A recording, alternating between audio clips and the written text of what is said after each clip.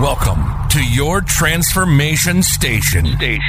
Socrates once wrote, "The secret of change is to focus all of your energy, not on fighting the old, but on building the new." It's time to rediscover your true identity and purpose on this planet. Together, we can transform our community one topic at a time. From groundbreaking performers, making their elixir your dose of reality, your transformation arc. This is your transformation station, and this is your host, Greg Favazza.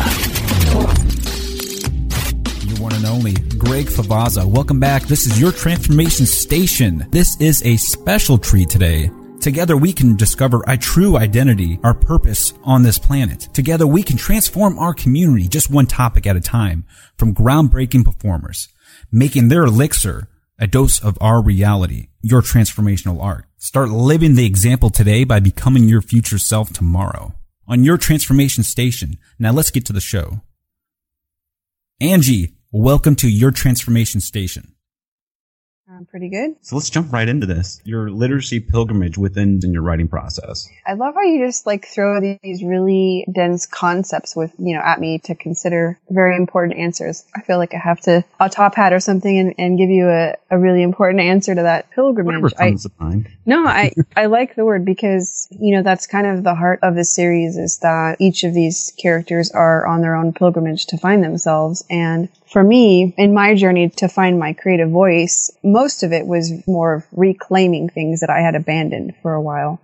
I think that we're exploring our creativity in early stages and we share those things with other people.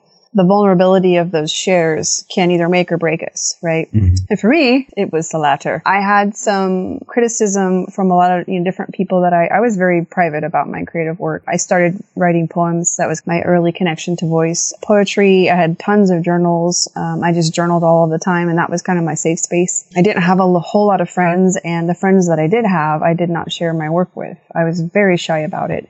Very protective. I think for good reason. After, experiencing moments where I decided to take a step out and trust others with what I had created, there was some repercussions. One of the classes that I took in high school was a creative writing class. My work, my poetry was critiqued in a way where it was not encouraged. And I think that can actually happen very often. Yes. It's dangerous for youth who are, I feel like the teachers have to just kind of take a little bit of common sense into these experiences with these kiddos, because if they are expecting world-renowned poets to just emerge, sometimes that happens, but for the most part, it's not going to. And I think that if teachers were to approach those moments with tenderness versus it should be this or it should be that, and cutting things apart, that would help foster that relationship for the person who's trying to develop that skill within themselves, because for me, I took those things and I used it, against myself. And I was like, I'm never going to share this. I don't want to write again. It's not important. And you just go in this spiral. For me, what I found in writing, and this is also a part of my journey back to myself and that pilgrimage back to myself, was this is all healing for me. A little bit about my past, and I'm not going to go into a lot of details because I understand the importance of when you talk about any aspect of trauma, it can be triggering, and I don't want to go there. Yes, That's not the important part. The important part is that pretty much my entire formative years, were flavored with shame. And so when I finally got to a place where I learned how to express myself through poetry and writing, that was my lifeboat. What was dangerous in that time was finding the right people to trust, find that healthy support circle that are there to encourage you and offer loving critique, feedback it's valuable. It's important to not just live in an echo chamber of your own making, but to have people who are supportive and offer you things that you can consider in a loving way versus just tearing things apart and really discouraging you from trying again. Can we backtrack? Yes. When you mentioned that creative writing process as you were younger, did you experience that? And did you think you were like everybody else that wasn't going to become the person that you are today? I'm shooting for business management 20 years from now or something of that nature. I don't think I was ever aiming for business management at all. I will choose interpretive dance over that any day for sure.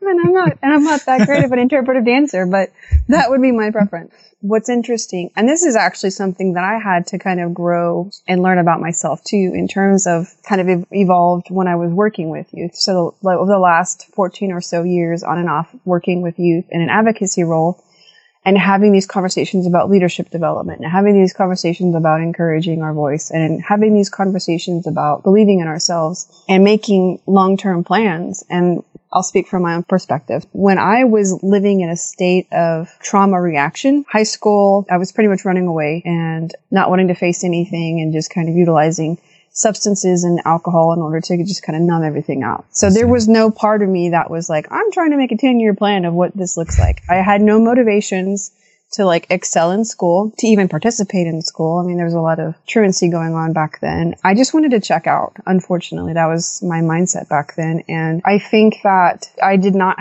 even think that I had the vocabulary to define those boundaries for myself even. I couldn't even see that that's what I was doing until like years out and looking back and having a bit of sobriety under my belt, like not being able to really see those things because like I said, I was so focused on one foot in front of the other, just run away from the past and just don't look back for the most part.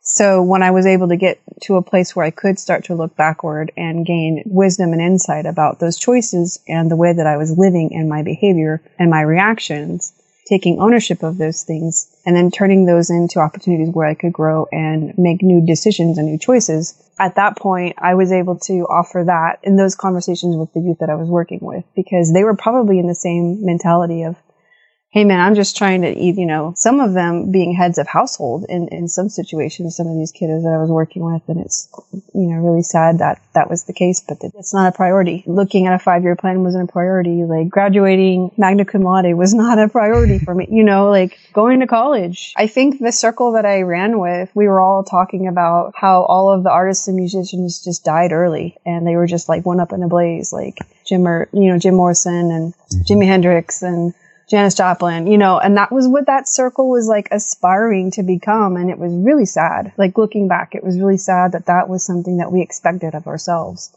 that we weren't going to make it past 25. Like that's just heartbreaking. It's interesting. The thing also is that none of us had a way of articulating that storm that was within us. And so, just a lot of us are just kind of running away for our own reasons in our own ways. Do you think that's based off your social upbringing, maybe with your parents? Well, I mean, the 90s was all about latchkey. You know what I mean? Like, it's kind of funny because right now it's like, yay, the millennials are they know how to do this thing because they raise themselves, and it's laughable, but it's kind of true, like yes. As a parent now, I have a 6-year-old looking back in the way, and I've mended a lot of this stuff with my own parents. So we've had these conversations, and this isn't something that's still like an open, raw thing for us, but talking about the different ways of how to parent and how being cognizant of presents, not as in gifts, like I'm going to give you lots of presents, in terms of like being available, emotionally available, psychologically available, even when it's difficult, to just learn how to be open and vulnerable and listen and have conversations. I don't think that the generation before me knew how to do that. And I definitely know that the generation before them didn't know how to do that. It was all pull yourself up by your bootstraps and sweep it under the rug and don't air out your dirty laundry. And, women should be seen, not heard. Like there was all of these ways of living that have eventually shifted. And I feel that as an adult, and I see this also with friends that are parents as well, is we're approaching it differently. And it's like appalling to consider, that we were running around smoking cigarettes in 8th grade, and like to think that of our kids is like terrifying, right? So yes. Because of those things, at least from what I've seen, and like I said, I try to really frame everything from my own perspective because I can't speak for anybody else, right? I see those things as definitely important learning tools, as what not to do and what not to offer, as ways of navigating through the world. With my daughter, having conversations about boundaries, about telling me how she feels and feeling safe about that. Those were not conversations that happened when I was a kid. As a cultural, I think that that's starting to evolve and that more people are engaging in that approach, because some people will lean in the direction of like, we're all just snowflakes by doing that. But I think sensitivity is important. Vulnerability is important. And to shut that out is cutting out our humanness. That's what we are. I'm of the philosophy to embrace the past in a way where we can learn from it and we can share it with others so that they could possibly learn from it, but not in like a force feeding kind of a way, like you're going to do this or else. Like, just take from it what you can learn from your own perspective, understand it your way. Right, exactly. With your writing, do you have like a certain time frame you focus on when you go into your writing in your teenage years, your young adult years? Could we talk about that? When I'm capturing like the voice for the characters, that's a good question. A lot of the characters they're primarily adolescent, and which is kind of, it's a play on things too, because I'm dealing with fairies, which an adolescent fairy is like 82 in human years.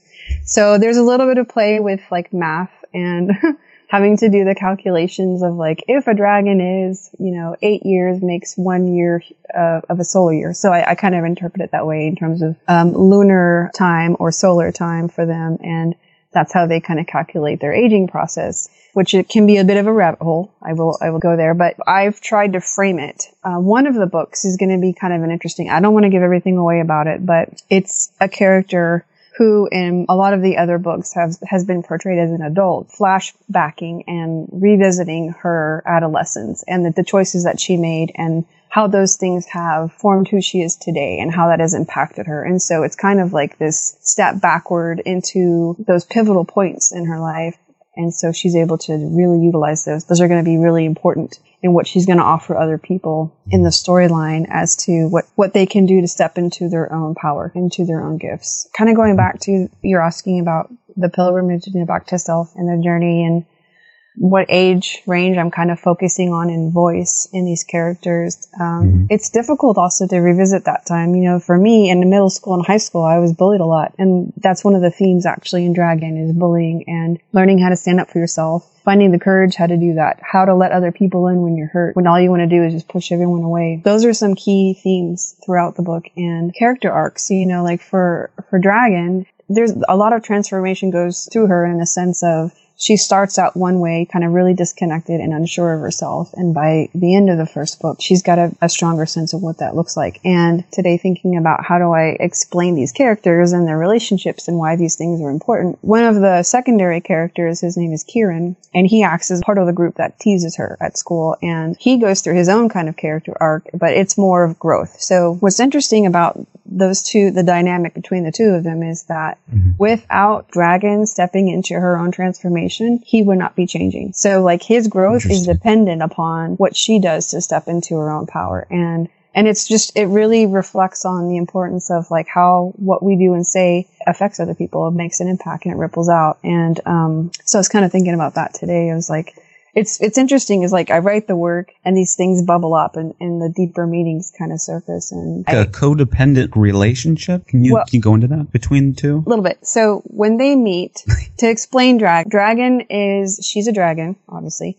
And she was raised by gnomes, where one of the factors that her name, Dragon, in and of itself is one of the elements that her peers tease her about because they feel like, why would anybody, it's like, I would call myself human and, like it's just kind of an odd thing. It's awkward. There's conflict about that, about where she fits in because in her adoptive family of gnomes, they're very loving. They're very welcoming. The entire community of gnomes are just happy-go-lucky. They're very cheerful, inviting.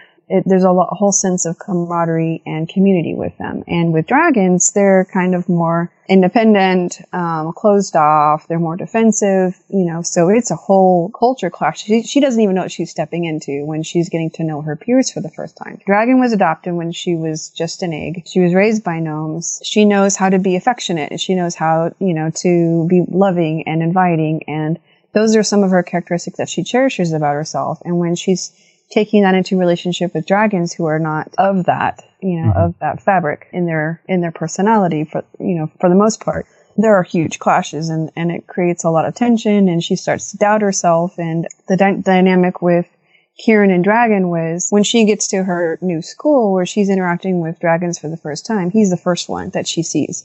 And so it's almost like an imprinting kind of a thing that goes on, but without going into a whole lot of more detail. But it's like if you meet someone and you feel like they're kindred, first dragon of my kind to ever like cross my path. And so there's going to be excitement and there's going to be, like the thrill of meeting someone you feel like you might belong with group-wise, like fitting in. But what happens is it's the complete opposite, and he ends up being part of a group that teases her. And so there's just this clash of like, how do I feel about this? You know, like I want to be a part of this group of dragons, but they're terrible to me. Like what it goes into, it goes into elements of like, what do we do to ourselves? Like what aspects of ourselves do we cut away or try to cut away in order to fit in? That was the element of my personal voice at that age that I had to revisit and figure out a way to tell in a way that wasn't just gonna be so upsetting for me I couldn't get it on the page for the first part, you know, for... Can we zoom out a little bit? Is there a story behind the title? Enchanted Sacred Guard. I can't tell you that. That comes later. That's one of the secrets as to why the land is named that. But loosely hint at there are multiple realms that the characters explore. And that's all I'm going to say. What were your early influences on your writing? About any authors, books that really inspired you to begin this journey? That's actually a really, really good question, is like, what are the books that have transformed me and really impacted my lens? Mm-hmm. Because I've loved reading ever since I can remember. Stranger in a Strange Land, I read that right before graduating high school, beginning stages of sobriety, and that was like mind-blowing. Robert A. Heinlein, he's phenomenal. And his approaches toward like ESP and paranormal is fantastic. Nice. It's amazing. Stranger in a Strange Land is a phenomenal book. And then there's also The Fountainhead, which I remember reading that, and the main theme of, does altruism truly exist in this world, or are we all just doing things for selfish reasons? And then another book, The Alchemist, was important, and that is all about journey back to yourself. I think those three main ones were really important in my early 20s, influenced me in ways that I'm still trying to understand. I studied a lot of Joseph Campbell and Carl Jung. My father is a Jungian therapist, and it's about psychospirituality, all that stuff is just my jam. It's Greek mythology and learning Latin also in high school for a couple of years. I was just enthralled by it, and I don't know why.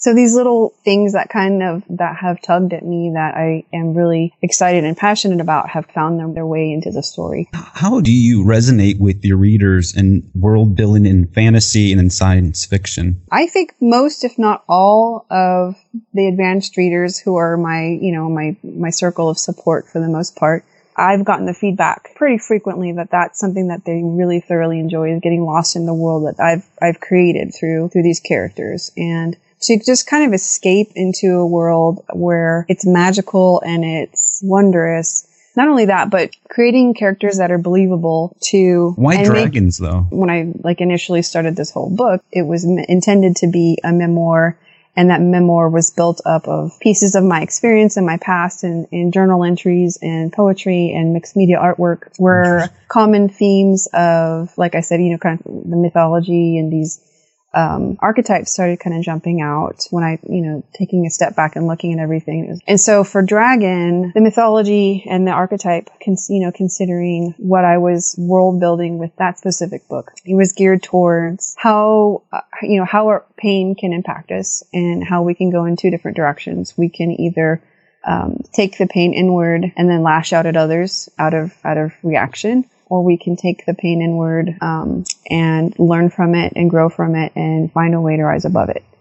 So, that's true to my journey, in terms of past pain, past trauma. You can sit there and use all the excuses in the world.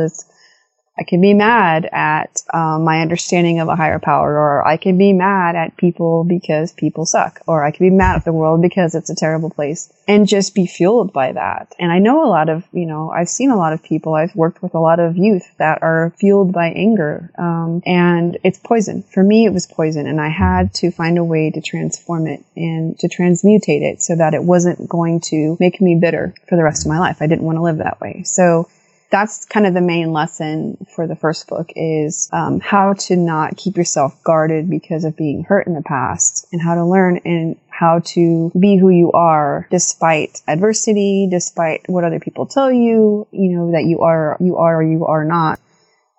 Just kind of finding your authenticity in all of that and sticking to it. Why is the unconscious mind a writer's best friend? The unconscious mind. I think that the things that we absorb from the world around us, from what other people have teach us and what other people offer us as advice or critique or whatever that looks like. It can be barriers to the work that wants to emerge within us. If I lean too much on what other people are saying about what my work can or cannot be, I will shut myself off at the source. Like, I won't just sit down at the laptop and allow it to come through me. And that's the relationship that I have with it, is I'm just a vessel. This thing is just working through me, and I have to be a willing, not a willing victim, but it's, like a willing participant in this relationship. Like, I signed up for something I didn't realize what I was getting myself into at the time. It was like, oh, I just want to write this thing. And then it just has exploded into, these things that kind of come through me. And it's not all at once. It's not like I'm going to sit down at the laptop and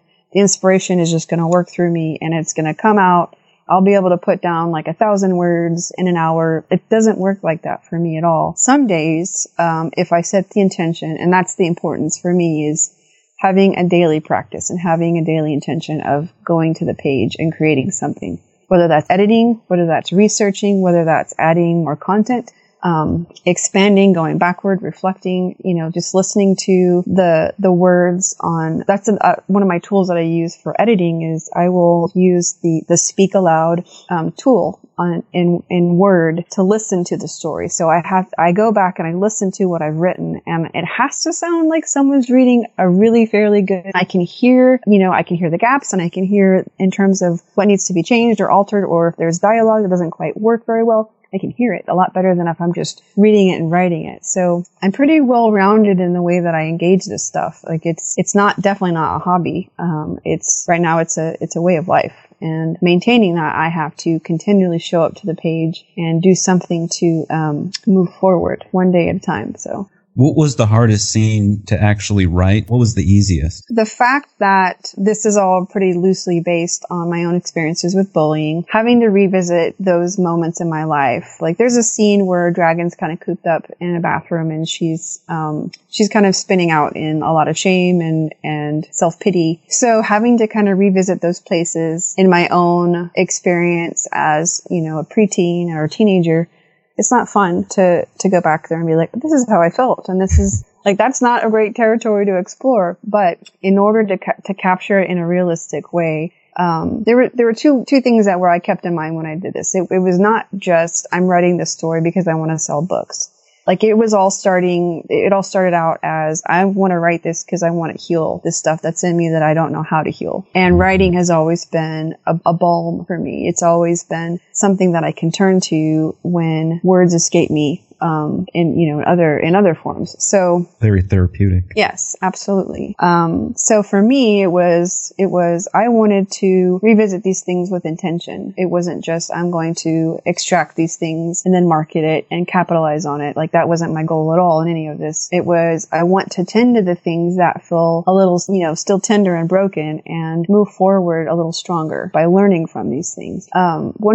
You were asking about a difficult scene. Mm-hmm. Any of the dialogue, basically, where Dragon is trying to figure out her feelings, and her disillusionment with her peers, and her disillusionment with herself, and like that self-alienation, it's really, really, really tough to explore that ground. So I had to do that very, like, in small dosages. So I had to kind of do scenes and then go back to it and then move forward. And so it was a bit of a tango at times in order to get a chapter done, depending on what was going on, because I had to internally work through this stuff as it was coming up too. So it wasn't just a story I was capturing and putting on the page. It was me looking back and re-feeling some things that I had maybe pushed aside, or had just kind of, my entire high school years, I was numbing out to avoid this stuff. And so if I'm going back and intentionally trying to not re-feel it because I want to dwell on it or anything, but it was like, these things can be teachers, especially in a world where we don't know how to engage vulnerability, and we don't know how to engage talking about this kind of real stuff. For me, it's important to reach back and find those nuggets and find that truth, and kind of gold pan your way through the silt, and then just kind of move forward and do the best you can with what you've gained. Can I ask you why you think by embracing vulnerability Is there a way we can learn as a society to start embracing vulnerability as our own philosophy? And do we see positive effects from that or negative effects? All of the above. The tricky thing with vulnerability is the only way you learn it is if you practice it. And when you practice it, you're probably going to practice it with people who don't know how to be vulnerable. And that in itself is terrifying. So it's a bit of trial and error. And unfortunately, you kind of have to learn discernment. Like for me, I have to know who the safe people are that I can go to express certain aspects of myself with. I have to know who the unsafe people are. And unfortunately, the only way to do that is through trial and error. I think the delicate thing in those experiences is that depending on how you internalize those reactions or responses to those attempts at being vulnerable, is you can either find all the reasons to just hole up and be a hermit and, shut yourself off from the world because you're like, forget it. Like, it's not worth it. What's the point of that? What's the point of being vulnerable when people are just going to be terrible to you? I mean, unfortunately, we have a lot of things to draw from in media and the news regarding people who are being abused or murdered or harmed in some way because of difference, that's a whole other soapbox. Mm-hmm. But for the most part, it can be dangerous depending on what you're trying to express within yourself. And I know that it gets even more sensitive and even more tricky when it comes to, learning and exploring aspects of gender or like gender identity or sexuality or, race, religion, spirituality, any of those things. Those are very, influential aspects of who we are, and exploring those things in safe ways doesn't always happen. I mean, in fact, it's probably the complete opposite, where more harm can occur in the world because people are being who they are. And it's so sad because, working with youth and having these tough conversations with my 6-year-old too, like, why do people hate X, Y, or Z? Or, fill in the blank. There's a lot of reasons why oppression occurs in all sorts of different groups of people, but having those conversations with kids and having to teach them that, like I have to teach my daughter, you can't say hi to people, and she just can't understand that. Like, well, I don't understand. I just want trying to make friends. I'm like, well, unfortunately, you being a little girl, I hate to burst your 6-year-old bubble, but not everybody is kind and not everybody is generous and not everybody is there to see your best intentions. Like, there are people that can harm you, that can kidnap you, and it breaks my heart to have those conversations, but that's the reality. And to do that in a way where you're also trying to maintain that innocence and that joy that she has in her heart. It's like, I don't want to shut that off, but we still got to have this conversation about boundaries. It's difficult. I think as long as we are trying, because you asked, how do we do this? Like, how do we evolve? How do we move towards embracing vulnerability? People just have to be willing to show up and try, and to not let the experiences that hurt us define, like, this is going to be black and white. It's going to be either this or not. Like, I'm going to either be vulnerable one time and it's going to work, or just forget it. I'm never doing it again. It can't be that extreme. There's got to be tiny moments where we're willing to be, just kind of take a step out and try again. For me, I had to do that with my writing. I had to reclaim those things for myself. I had to go from a place of never sharing anything that I've ever written for 10 years to I'm publishing the book. And that scared the poop out of me, like, I'm so not kidding, because it was like being so guarded about these things that I cherish, and the threat of other people tearing it apart. Even though hasn't been the case in this situation, there are people that they put their work out there and it just gets pummeled, and it's heartbreaking. But I've seen that happen more cases than not, where creative work just gets destroyed right when it's being offered, in a very delicate, embryonic state. And it's so bad because people self-reflect their own past onto people, and they take it out on them when somebody has something really great to offer. Right. I mean, yeah, what you just said was very important. It's the tapes that other people are playing in their own responses to when other people are being vulnerable. If they don't know how to be vulnerable, or if in their moments they tried being vulnerable and they were shut down, and they've learned to be hard and callous as a result, as a defense mechanism, when someone approaches them and they have not moved forward from a place of callousness and then trying to move towards growing and learning from that, they're going to repeat the tape. They're going to repeat the message that it's not okay, that it's not safe, that you need to change, that you need to alter. And it's contagious, unfortunately, you know. Can I ask you how you moved past your own internal dialogue? Like I said, the book took me 10 years to write. Time, dedication. I've been, very firmly dedicated to not letting these things dictate my path. Using them in a way where instead of asking why me, I ask, what can I do with this frequently? Not everybody approaches life that way. And not every day can I approach life that way. I feel that the majority of what has been on my plate, that I've had to learn how to grow through and grow around and grow from, it's been just this commitment to myself that I'm not letting these things hold me back at any cost. And when I started this journey writing the book, I made a vow to myself, like I'm either on my side or I'm on the opposite camp, telling myself and tearing myself apart that this isn't going to work. And I had to make a choice. Which camp am I in, right? Am I going to be infusing the work with belief, with 100% belief? And that was another question that I started this whole journey with is, what if I approach this with 100% belief instead of 100% doubt? Because that's pretty much what I started out with anything, is like, this isn't going to work. People aren't going to like it. It's not worth it, blah, blah, blah, blah, blah. And it's what stinks is when you feel those things inside and you're not really voicing them, but then you share your work with someone and they repeat what you are telling yourself inside. You're like, see, I knew I was right. And that's when we double back on ourselves and we hide our work away and we refuse to try again. Is unfortunately in those moments we lose sight of what's happening. And what I've learned is what's happening in those moments is that someone else has shut themselves off from their own creativity and their own creative voice. And that fear is rising up when someone's approaching them and they are in a space of expansion. And it challenges that person to consider, well, what have I done to my work? And I don't believe in my work. And it's all just old tapes, man. It's generational stuff. It's things that are passed down very specifically, like the belief that it's not okay to feel or it's not okay to express your feelings. Like that's not safe. That's stuff that, you've got to get outside help with sometimes. It's not something that you can necessarily do on your own. And left to its own devices, I'm a huge advocate for mental health awareness too. Like left to its own devices, PTSD untreated, anxiety untreated, depression, untreated. Those things can be fatal. I agree. It's crucial to do the work, but to do the work with support in a way that you're gently kind of extracting these things and you're not just diving in and shaking things loose and not having a way of doing it in a safe way. So I have to put that in there. That was really important for me, was learning to pace myself.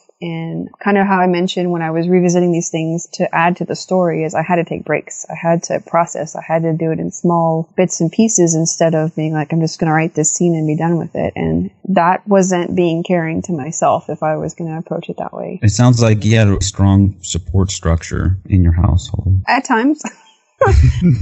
It's hard. It's hard working full time. It's hard being a mom. It's hard being a wife. It's hard when housework needs to get done, cooking needs to get done, cleaning needs to get done, everything needs to get done. My garden went untended too for a year, and I was like, my neighbors hate me and they're judging me because my flowers are not planted. Like these are all the things that are going on outside of just writing. It's crazy, the things that I did to myself in the process of trying to get the work completed. Who are you outside your writing process? Can we talk about that?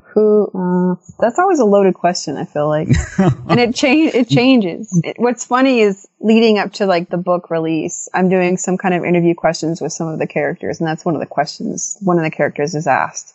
And the answer is really cheeky, and it's basically my answer too, which is like, I will never define myself with a single word or anything like that, and are constantly cycling and changing and growing and expanding. And the way that I've seen my life now is kind of like a heartbeat, expanding and contracting, and there's constant flow. It's never the same in one moment or the next, but there's consistency now. And I feel like I've built towards that. I've worked really, really hard to build towards that, to have a sense of peace and to have a sense of joy and to claim those things. Me outside of writing is, I know for a fact, if you were to take writing away, I would not do well. I would not fare well. It is one of my deepest self-care tools. Art is one of my deepest self-care tools. So I do mixed media artwork.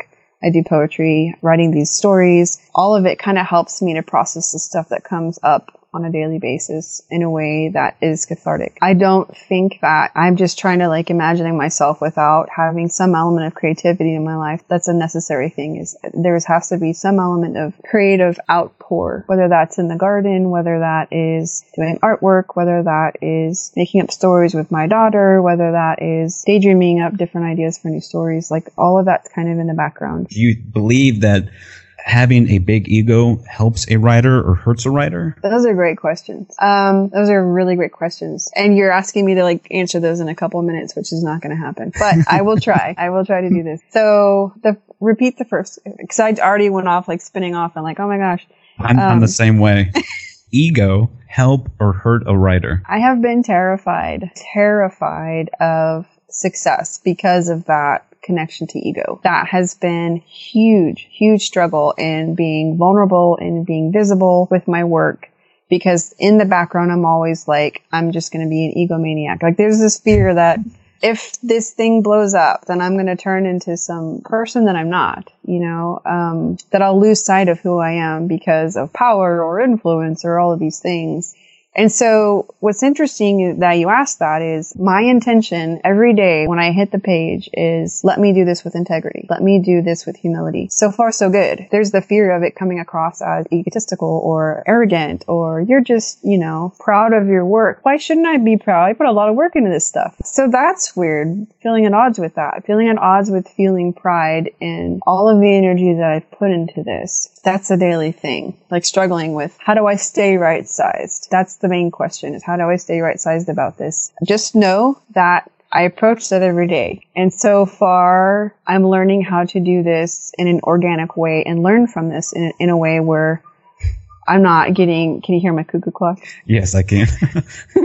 Maintaining a sense of humility, and I don't like self-promotion. But at the same time, this is business and you have to get to a point of success requires a work outside of my comfort zone in that sense. My aim is to not be ego-driven. My aim is to stay right-sized throughout any of this, wherever this is supposed to go. And I approach that every single day with show me how to be right-sized. How I understand this is you rather self-create rather than being self-defiant. Create your path, not allowing everything around you to influence you in a certain way of thinking. Well, everything influences us. It's a matter of how we let it influence us. Being mindful of how these things influence me to not let it impact me in a way where I lost myself on the journey of getting back to myself. I don't need to do that again in a whole different way. So that's my aim, is just don't lose yourself in this thing. I think I need to write it on a wall somewhere as like a big affirmation on the mirror when I wake up in the morning. Don't lose yourself in this thing. What's interesting is like I will never know what it's going to be like to be a celebrity in any of this until I'm in that place. And anything that I project, because I've gone there and I'm like, if this is a movie, I want, Ellen Page to be the voice of Dragon. I'm seriously like, I plotted it all out. What's fun is to kind of play with it and daydream a little bit, but to not get it's going to happen, and to build myself up so that if disappointment occurs or if things don't turn out the way that my brain is like expanding it to be okay with that. And I think that is the danger with ego. This is my understanding of ego throughout the years that I've learned about it, is when I build up these expectations of a certain thing, if that doesn't happen, then I'm destroyed. My sense of self is destroyed. My sense of purpose is destroyed. My aim is to not go there. Go through whatever changes that this brings with grace and integrity. Through your own reflection, it shows that you've been journaling for a long time. Yes, mostly have not shared those journals, but yeah, every once in a while I'll go back and I'll peek through them and I'm like, what did I even mean by this? It's kind of funny. I have collections of things that I every once in a while will revisit to just be like, have I learned anything? Am I still repeating the same things? But I'm very introspective. I think that's a big thing. And Dragon as well. She's very introspective, hyper-analyzing everything. And I've carried that through in her character a lot. Do you believe in writer's block? I used to. This has actually come up in a lot of conversation and with a lot of different writers groups that I've been in, was this whole concept of writer's block or creativity block, basically. And for me, what I have learned is the things that are coming up that are providing resistance from the creative flow, whether that's fear, whether that's shame, whether that's guilt, whatever it is, fear of success, fear of failure. It comes in different flavors, but for the most part, anytime that stuff shows up, I utilize it. I utilize it in the storyline. I utilize it with the characters. I turn it into these plot points where it's actually fuel for me now. When before it was like, I'm like shut down as a writer and I can't think of anything new, or this is not going to be original or whatever. So all of those doubts and those fears and insecurities, those were actually inspiration for some of these internal conversations or these internal realizations that were going on in the characters. And so I weave it